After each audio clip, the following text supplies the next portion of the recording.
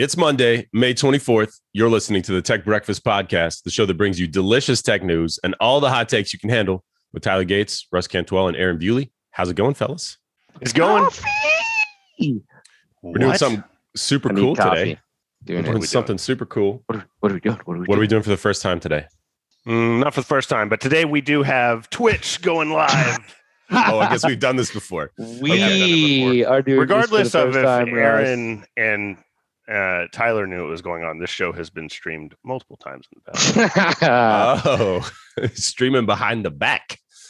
Well, sometimes your computer automatically streams everything you do, and sometimes you don't think about it. All right. There you go. There you go. Okay. Sneaky streams. For those podcasting folks that are into the Twitch realm, we're now just going to broadcast this live. Got a few folks on this morning. What is up? Kieran Sheldon, Al Rashid. Good to see y'all. Thanks for being here for us on the first day. I got to figure out how I'm going to read these. Inaugural intentional TBP Twitch stream. Yeah, intentional. Apparently there have been unintentional Twitch TBP streams. Unintentional is relative. All right, let's get into... Bitcoin was unintentional. Wait, what? What? There, you went ahead and said Bitcoin. Now we got to go down this road. What'd you say about it? It's Monday. Quick, somebody say Monday. Facebook. Oh, no. We're going to say Facebook later. All right. Here we go. Today in tech history. And these are actually today in tech history. Thanks to Kieran for sending them over with a little message that said, hey, I'm doing your homework for you. You're welcome. All right. The birth of Fahrenheit. 1686, the inventor of the alcohol thermometer, the mercury thermometer, and the Fahrenheit temperature scale, Daniel Gabriel Fahrenheit, was born on this day. Happy birthday, Mr. Fahrenheit. Isn't that known as the correct temperature scale? Yeah. Isn't that the proper term for it? I believe. Let's just go ahead and offend everyone by saying, yeah, it's the proper one because it's what we use in the U.S. That's right. You know what? Americans. I rag on the U.S. for our choices of units most of the time, but I actually is that a regular point of conversation? It comes up a lot. I rag on them all the time. All the time, every chance I get. I think we should be kilometers per hour because I think base 10 makes a lot of sense for most things because people can wrap their head around it.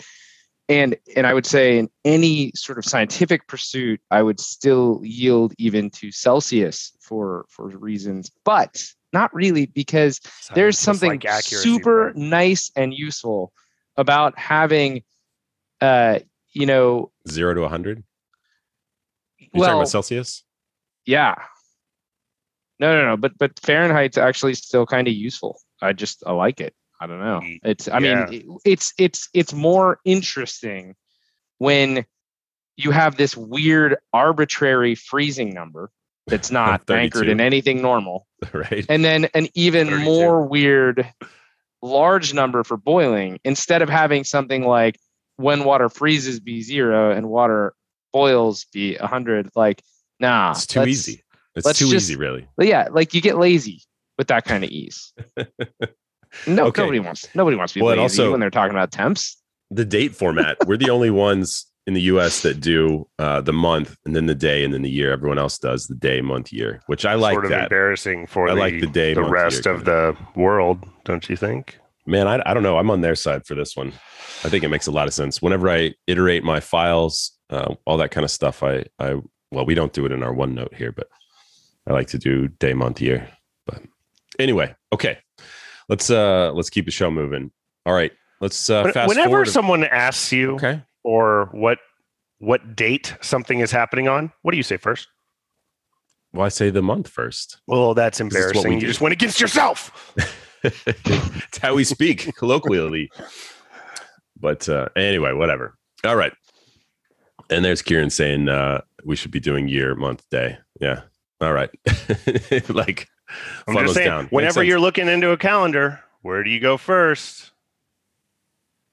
Sitting on your calendar, yeah. Year 2021, so you're already in the year. Start with the year. Say, go find this. So Kieran's right so far. Start with and the then year. You go to the month. And then you go to the day. Find the month, then the day. And then you say the hour and then the minute. So way to go, Kieran. If anything, you can start with the year. Kieran's wrong? No, everyone's wrong. America Except for and Kieran. Australia Kieran's right. Wrong? All right, we need to start it over. It's 2021, May 24th. Monday at 8 a.m. You're listening to the Tech Breakfast Podcast. Anyway, let's go. 1844, Samuel Morse. What? I said that does not roll off the tongue. No. It's actually kind of 1844. confusing. 1844, Samuel Morse demonstrates the telegraph for the first time to members of Congress. And I was just reading about this before the show, and it looked like, let's see, Morse, an accomplished painter, he learned of a French inventor's idea of an electric telegraph in 1832, and then spent the next 12 years attempting to perfect a working telegraph instrument. And during that period is when he composed the Morse code, the set of signals that could represent language and telegraph messages. Cool. And then he convinced Congress to finance a Washington to Baltimore telegraph line. Yeah. And then on this day in 1844, that's when he sent the first commercial telegraph. Hey, I made this thing. Buy it. And then, just a decade after that, so that was from 1844, and then to 1854, more than 20,000 miles of telegraph cable crisscrossed the country. Cool. Which helped the American expansion and making railroad travel safer and all that kind of fun stuff. Fun facts. That's neat. Let's move to today. What do y'all have? What are y'all looking at? Shoot. I feel like Russ already brought Bitcoin up. So I saw a thing. I think it's pretty, well, not surprising at all, but interesting that it's out there. Apparently. What, Bitcoin dropped? Is that the thing? It's back up, bro. Is that the big news? It's a Sorry, Monday. I was super annoyed over the whole freaking weekend with people losing their minds. It goes down 50%. It goes up 30%. The day ends in Y. Bitcoin going to be moving. Yep, that's exactly right. No, the U.S. Federal Reserve has posted a listing for public comment, basically asking whether or not it should back a digital currency or found its own digital currency. Wait, like a digital dollar? Yeah, basically. Wait, our government is asking us what you think. Is asking us about currency. It's a democracy, Aaron. Yeah, they have to ask. This is unprecedented. It's not actually. They've been asking us stuff for a long time. Yeah, it's a joke. We do this thing called voting. That's how it gets you down. some. Oh, get you some votes. I don't know. I think what is the benefit of the digital yuan over the non-digital yuan that you could probably still access digitally? Yeah, which is a genuine question. Yeah. No, I'm with you, and I don't think I have the answer. That's probably something we should look up. But I think for me, do I need a digital dollar? Big question mark. How is that different from, online credit card transactions or, the SWIFT network in general? But that actually gets me to why my answer is probably yes. And if it gets us off the way that we settle transactions today to something that's more modern, and the way to do that is to establish a digital currency, then sign me up. I'm in. Sure. I will take a digital dollar that functions more like an efficient blockchain or block lattice or something like that honestly, that's just faster and traceable, because the obviously the physical dollar is only as fast as it can be moved. It's not traceable at all. It's also dirty and annoying. But then the way that we use digital transactions, there's lots of middlemen, and it's not terribly efficient in the United States. Not to say that a point of sale transaction isn't efficient, but what tends to be inefficient at scale is moving money between people. And we can do small sums now with stuff like Zelle and Cross Venmo or PayPal, but it's all these disparate services. If you had a digital dollar and you had a backbone for that, blockchain or otherwise, that would make that more efficient and would clean up, eons of technical debt in the settlement side of things, then yeah, I'm all for it. Here's the question: do we think they would use blockchain? Because I think I lean towards no. If I had to give an answer, I don't know what they would use. I just don't know that they would use blockchain technology. No, and I'm not sure they would either. I guess but one of the why would they create a digital inherent advantages of blockchain is that trust factor, right? Like the fact that the ledger is there. If it's centralized, then there's no threat of bad actors taking over the network and double spending and things like that. So talk about a secure digital asset, a U.S. digital dollar is going to make a lot of sense. And if it sheds technical debt, then why not? And I think blockchain, at the very least, is a competitor for why or how you would do that. But no, you're probably right. What else could be done? Did the yuan use blockchain? I do not know. In their digital version? Yeah. I don't know. I'm going to Google it. Yeah, pull it up. But yeah, I'm super curious what it would, what would that even look like? Like, I don't understand if you just say, hey, we're going to create a digital version of the USD. Like, just something isn't computing there. Well, I is think, it going to be a separate thing that then has a digital USD to USD exchange rate? Because that's crazy. It's possible, absolutely. Right? If it's a separate asset, right? And does it have a supply cap? Are they going to? I almost would hope that the answer is no, right? That they use like a digital dollar would have a fixed supply, something that doesn't change, and you can, in the Bitcoin world, you can transact with a trillionth of a Satoshi, right? Because then they don't have to /can't, because it would be super confusing from a derivative perspective. They can't, quote, manipulate both the dollar supply and the digital dollar supply independently, because that could be like insanely volatile if you're changing the value of the dollar relative to global currency, and you're able to change the digital currency to the US dollar. Like, hopefully they would anchor them to each other in some meaningful way. Why would we need that? Because we already have USD coin. Right, that's a stable coin. It's already pegged to the USD. Not centralized. Runs on Ethereum. And I'm not saying that peg it's not makes sense. Centralized. No. That's why would the Federal Reserve want a digital currency? And the answer is control. Right. Exactly. You would not want a U.S. Federal Reserve digital currency if DeFi matters to you or decentralization is important to you, because neither of those things are part of a U.S. backed digital currency. Right. The fact that it is secure because it's the U.S. government that's operating it, that's a benefit, but you lose a lot of why blockchain exists or why cryptocurrencies exist in that. So it would. The whole point is to have a centralized version. Tech debt. Yeah. Yeah. The whole point. So in my short amount of my short amount of research here, it looks like and it's not straightforward, because the article starts with China aims to be a global blockchain superpower. But then it follows forward with a quote from someone who said something worth quoting.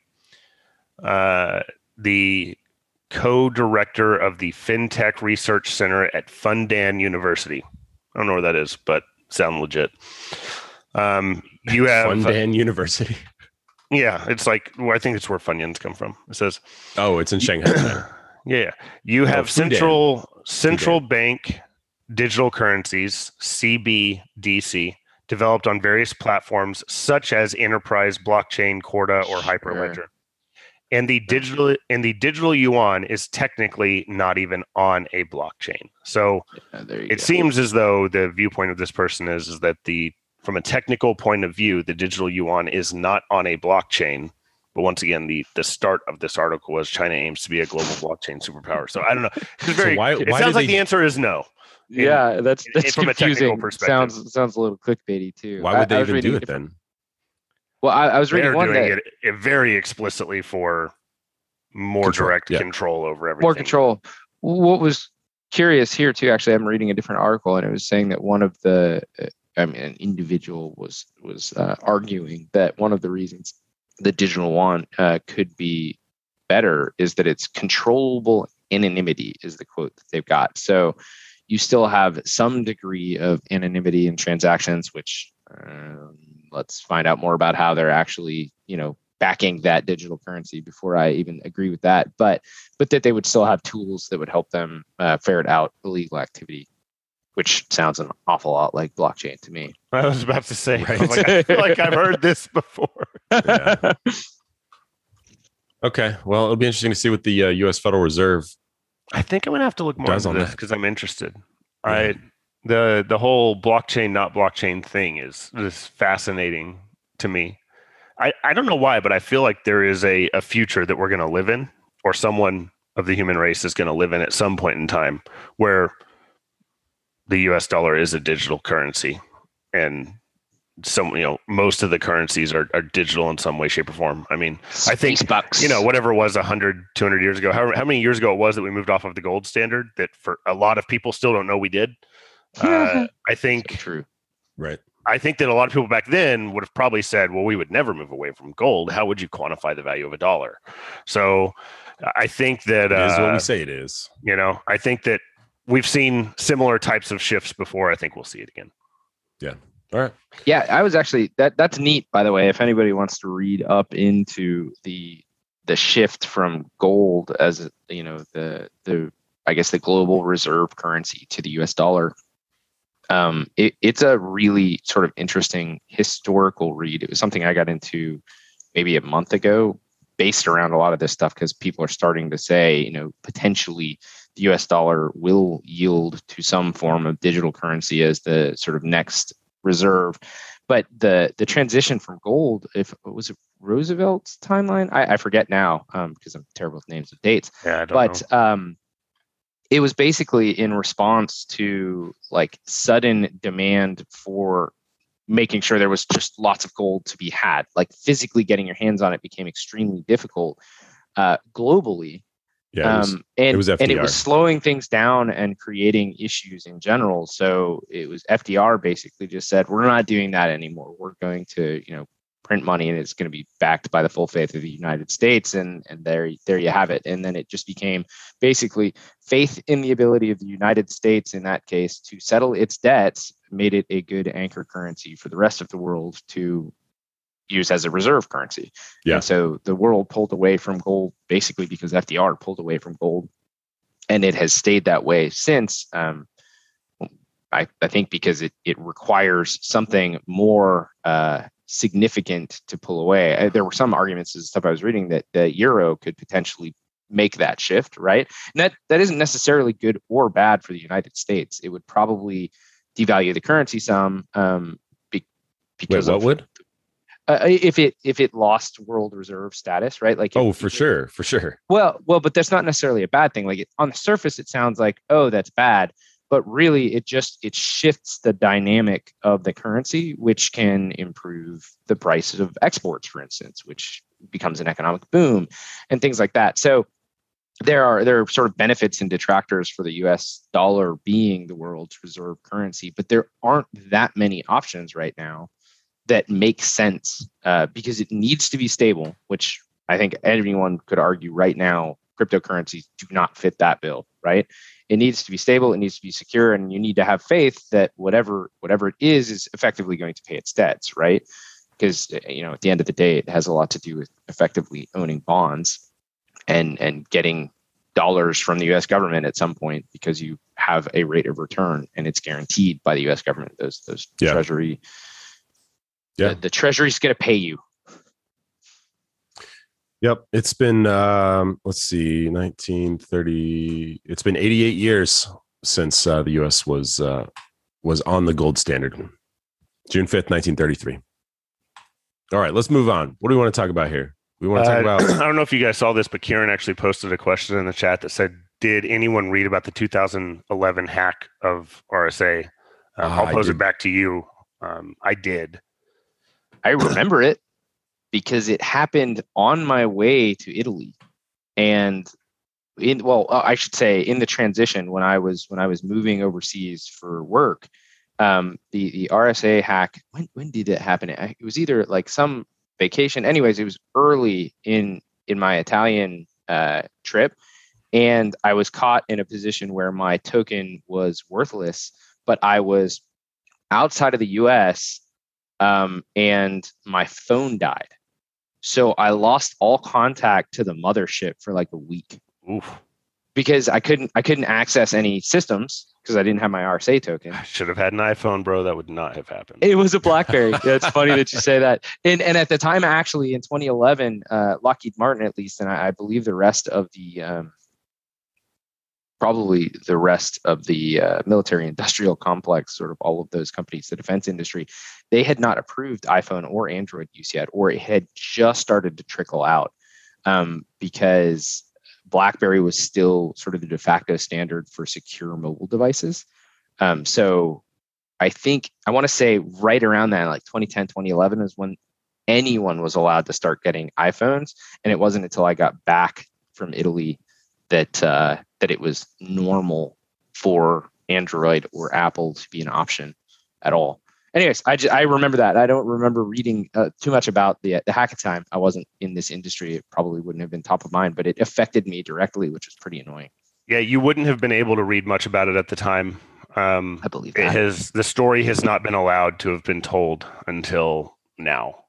So there was a unbelievably in-depth article. And as I've mentioned before, so if you're listening, that 756 page document, it will take me easily a year to a year and a half to read. I am a slow reader. I don't read things quickly. So I am working through this article. I read through some of it last week, kind of the probably first third of it. And it was incredibly interesting. What was more interesting was what ended up happening was there ended up being a state-sponsored attack, which we sort of know as normal now, which is a very unfortunate thing to be. Yeah. At that time, it's an every week occurrence now. Yeah, exactly. At the time, it wasn't necessarily seen as quite as normal. This is kind of one of the originators of like the supply chain attack. And so what's interesting is that the RSA team actually found this really early in the cycle of them gaining access.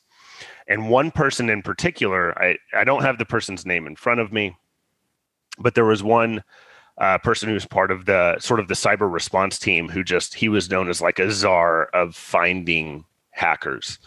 And he apparently found them like in transit, like mid-hack, was able to identify sort of their order of operations and I'll just call it their IO path that they were working through within the system. And he identified what their final target was. And their final target was this, the server that held all of the verification keys to your little RSA dongle thing that you might have had, or your app, or whatever it might have been. The way to generate the exactly numbers, right? So they could have easily identified the number needed to get into any system by having access to the system. And they basically put it into 3 zip files and they moved it onto a server hosted in Rackspace. And the reason why we know this is because that dude caught the credentials of that unsecured server within Rackspace.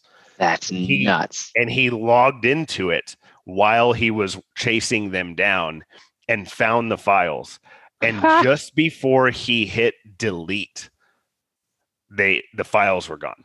He literally was going to hit delete and basically made the decision. He's like, I probably need approval for this, but I'm just going to live with whatever happens. And I'm deleting this to protect the company. And he went to hit delete and he got a return back that said files not found. They had literally just scraped it off of the server. That's crazy. And gotten away with it. Yeah. That's and so his immediate response when they're interviewing this guy was, he said he felt like at the time, he was like, RSA is done. Like, that's devastating. Yeah, so it goes into a lot of other things like the psychological effects. Like I'm reading here, it says the report describes how the hack affected the psychology of RSA employees, making them intensely paranoid. They switched phone networks, they changed security in their building, like they did all sorts of different things to try and help. But it was like paranoia took grip of the company and would not let go for a lot of people. People ended up leaving. I mean, it was crazy. Yeah, cover the office windows in paper. Yeah. Started they were transacting everything in paper. Yeah, that's nuts. This is really funny. The engineer that you were describing right at the beginning of the article, it's just worth reading. His name's Leatham, and he is described as a bald, bearded, and curmudgeon-y analyst. One coworker described him as a carbon-based hacker finding machine. Okay, it's awesome. Curmudgeon-y. Nice. All right. What else do we have? You could read. Wow. I saw something in here. Y'all had put something in on the F-150. We talked about that, right? And yeah, I don't think we talked about the Pro, and if we did, I missed it. There's a Lightning Pro. Yeah, so is that just the bigger battery version? It's not. In fact, the only difference between the F-150 EV Lightning and this newly announced Pro version appears to be basically fleet software, which is, quote, included. So they don't talk about any kind of fees, but it helps you monitor remotely, like the location of the vehicle, sort of the status and all of the alarms and stuff like that. And the starting price is a little bit higher, but it sounds like it's just targeting, the working side of F-150 sales, which is, and I heard about this where I was listening to some program that was talking about how substantial, like, F-150 sales that go into business operations are. And there was some speculation about whether or not the, quote, retail F-150 was going to get that done. What was curious to me is that this announcement came after I heard that sort of stuff, but really nothing technically changed. Same range, same towing capacity, same options as far as cab size and bed size. 120 and 240 volt plugs are options and stuff like that, depending on how many you want. The only thing that's different is that they have some fleet software that's included. Okay. Can we talk about the fact that this is a vehicle that is named like a consumer electronic device, the Lightning Pro? Pro X2. Do you know what I mean? Yes. Gross. Now I'm offended. I actually, it's funny you say that. I was looking into, because I know that F-150s are used a lot as work trucks, but I never thought about the idea that they would have a different line. And so I just, over the weekend when I had first seen it, I was looking, I was like, did they always have a different line? And they never had a special name for it, but they did. They had a special line for like F-150. So they work trucks. Yeah, companies weren't just going to their local dealership and saying like, "Hey, can I have like 50 white F-150s?" Yeah. So they had a specific line, a specific, I guess, program in order for companies to go, buy and support them in bulk, which makes sense. Yeah, it makes perfect sense. Sure. For whatever reason, they decide they need to brand it like the higher version of a phone now. This is really interesting because it's plug-in, baby. Because that's battery. They'll get Ford's Copilot 360 2.0 driver assist features. They also get, so the Pro buyers will get access to Ford's digital fleet planning tool. I know this is what you're talking about, but there's some additional details in here. Yeah. It takes into account lease costs, tax incentives, a worker's personal usage, and more. So it's basically helping the businesses do business with a fleet, right? It comes with a 4G LTE modem, managers. It can help monitor kilowatt hour consumption, charging speeds, distance to empty, and more. That's crazy. Yeah, that was not in the article I read. That's great. That's actually a lot more information than was available in the high level one that I read. That's cool. The lease information, the personal private use, like that's actually pretty valuable. The fact that it always has the 4G radio that's included as well is interesting. I got to assume, especially when you add the 4G radio, that there's some sort of monthly cost, or maybe you just have to purchase more than one quote unquote Pro version to get stuff like that. Like you have to have a fleet, or it doesn't make sense. I don't know. I'm kind of curious to see if that has any ramifications whatsoever for retail, or if it is strictly available to the sort of corporate buyers, right? Yeah. There's an interesting thing in my mind here where when you drive a Tesla, you're essentially driving an iPad, right? And then now Ford's leading most popular vehicle has the name of a consumer device, right? A Pro edition. You know what I mean? Like when you have a tablet and then you have the Pro edition, and you have a phone, you have a Pro, you have this software package and then you have a Pro edition. It's funny you say that. I was over the weekend, my daughter, I built her a Jeep. I say built her a Jeep. I bought her one of those plastic electric Jeeps that you have to assemble when it gets here. I like to say I built a car just like Bewley. I was thinking about like the amount of charge time it took and how long it runs, just because we've been thinking about those things for a while now as it relates to, actual electric vehicles. And people always make the comment about, the range doesn't matter as much. You're charging at home, yada, yada, yada. And I thought to myself, like, have I ever once thought about the total miles that I got out of a vehicle from gasoline? And I never have. Not once. And it was never a factor in my purchasing decision. It was never a factor in anything as far as like, I was never like the maximum number of miles you could go in a single tank of gas. Is that what you? Literally never thought about it. Like I never, like my truck, I thought about that a lot. My truck gets, because it tells me it'll get 400-ish miles out of a tank, right?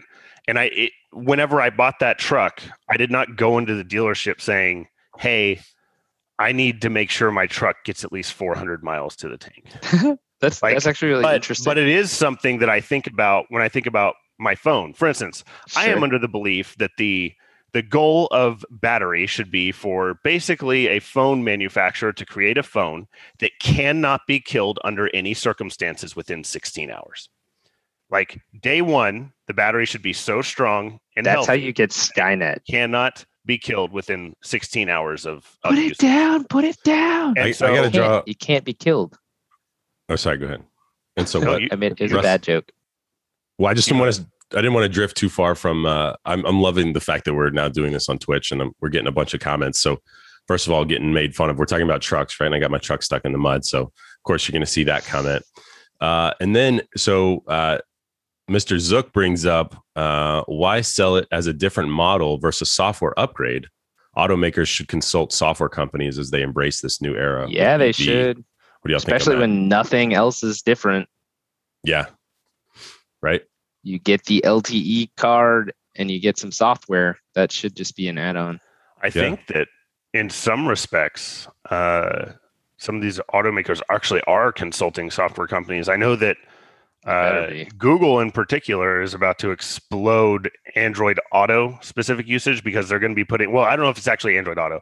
It's the Android operating system is going to be in a lot of traditional automakers' cars. Like even I think Apple CarPlay will be running on top of Android operating system that operates the vehicle in the background. So there's just a lot of things that are going into just the operating system side of what's running the vehicles. That's going to be an interesting change here. From my perspective, anyways. And Kieran wants to know if the Lightning has a curved screen. Jesus, it better not. With side edges that you can accidentally touch. I will. All right, we're running out of time here. What else? What other big topics we want to get to here? The two things. One is sort of funny. I'll name the funny one first, which is SiriusXM is starting a TikTok music channel to appeal to the teens. That's actually how the article is written. Appeal to the teens. All they do is play songs that get to the teens. So all they do is play songs that you would hear in TikTok videos. I guess they just play like the top 20, top 40 TikTok. That's songs. Sort of what it seems like. They're going to take basically what is the most popular music being played in some form of videos on TikTok, and it is going to be played over SiriusXM and Pandora because SiriusXM owns Pandora. So that's SiriusXM TikTok channel coming to you live. All I can say is finally, this is what we needed. I'm ordering SiriusXM today. Based off of I don't know. No. So anyway, that's pretty bad. And I wanted to get y'all's take on this other thing that I was complaining about on Twitter that a couple people basically just said, get over it. I want to get your opinions on it. So Twitter Spaces is going to be doing ticketed events, right? But for every person that pays whatever it is you charge them, $5, $10, $1, whatever it is, say it's $1. Apple, if it's on iOS or Google, if it's Android, etc., they're going to take 30 cents off the dollar for every person that signs up right out of the gate. Twitter's then going to take 20%. The US government's then going to take 25%. You're left with like 32% or 28% of each dollar. My argument is, why even do it? Why even charge admission if all the money is going to the platform owners? I did see... I saw your tweet on this, and my immediate thought was, and I take this back to the game side of it because I've had the argument about Steam for years, but it's like either one of two things is going to happen. Let's just say that they're going to do this charging piece. Let's forget the idea of not charging and then doing whatever your product is in the event. I know that was your take on it. One of two things is going to happen with the charging model. Either the tickets will be too expensive based on all the factors you just said. Yeah. For people I need to make this much money, and the 25%, it's got to be this high of ticket price. Sure. Right. or it won't be profitable enough to make it worth it.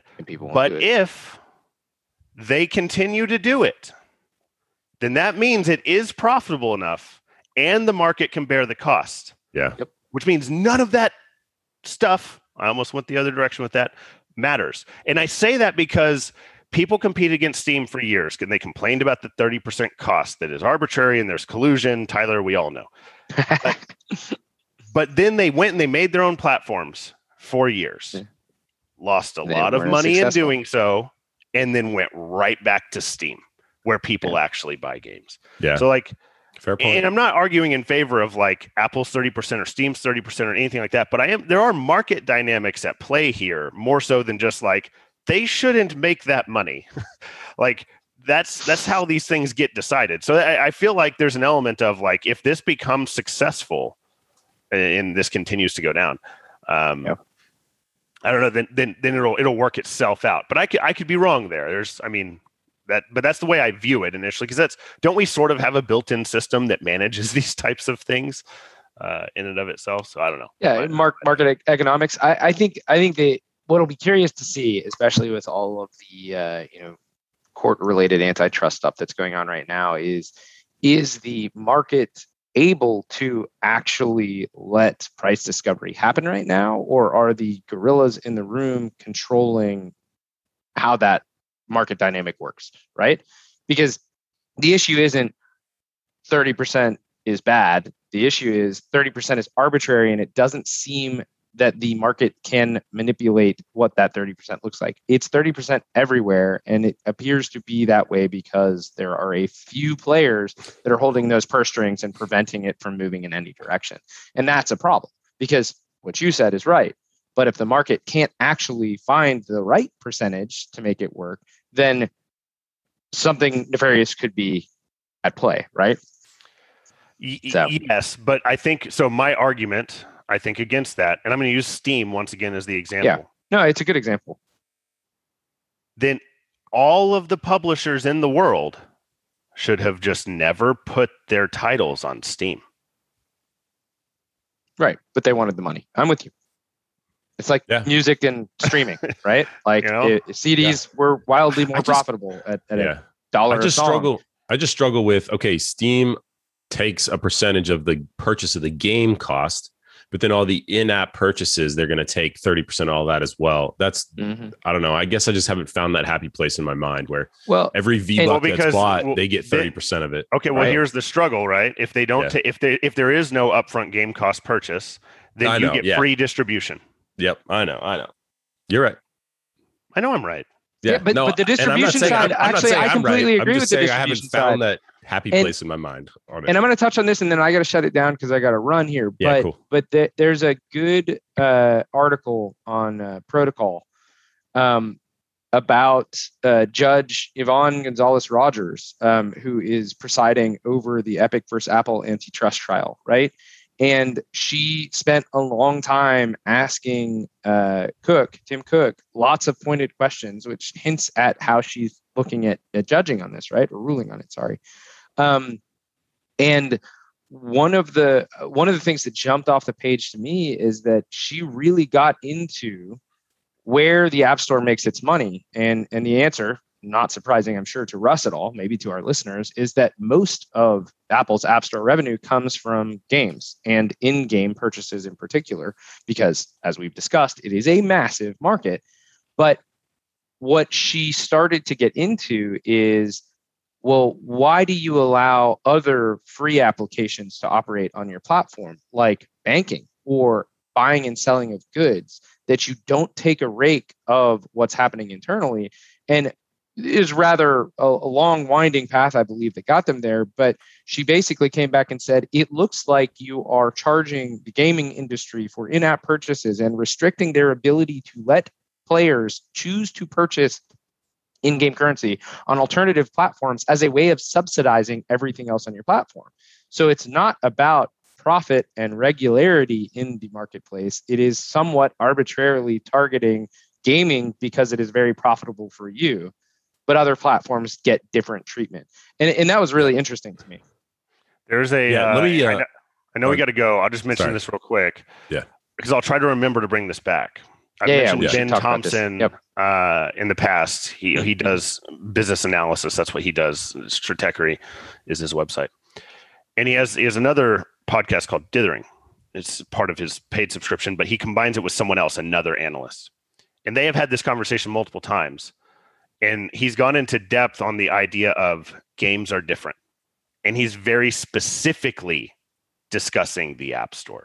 I'm not saying he's right, but he has an interesting perspective on the idea, because he's brought the same point that you just brought up, or that she brought up, I guess, technically. Sure, that wasn't has been brought up multiple times before. And so what Ben's idea is what he basically came to the conclusions of. Yes, that is true, but games are different. And so it's an interesting thing. I'll see if I can figure it out and try and get the premise of it. But I'm going to try and remember to do so.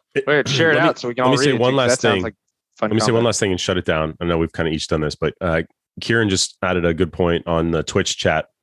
If you paid to hear someone speak at a conference, how much does the venue and event organizer take? Should Apple be classified as the venue and Twitter takes event organizer fee? Like, think about it that way, right? And I think about it too from a concert perspective, right?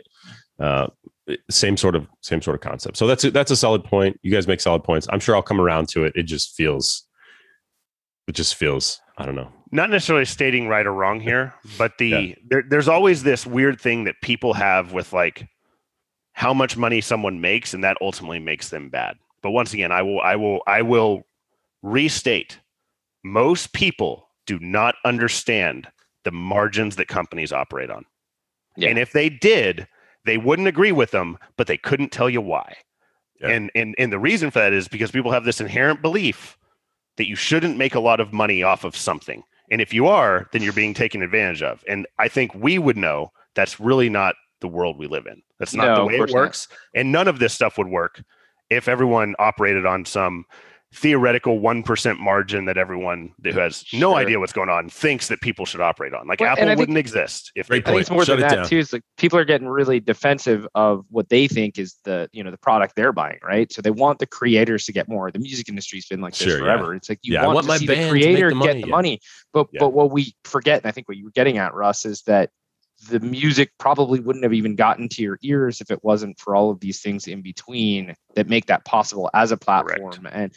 And then save for the internet. The arguments. The internet changed that in a lot of ways. Yeah, it made it more profitable for creators, but less profitable for the middlemen. And that's where I think this comes back to a lot, is that 30% is so arbitrarily fixed in space, and it doesn't represent any sort of ability to fluctuate. It is very locked in by those platforms, and so maybe a democratization of how things like that get charged. All comes back to Bitcoin, baby. Booyah. And on that note, shut it down. We're going to shut her down.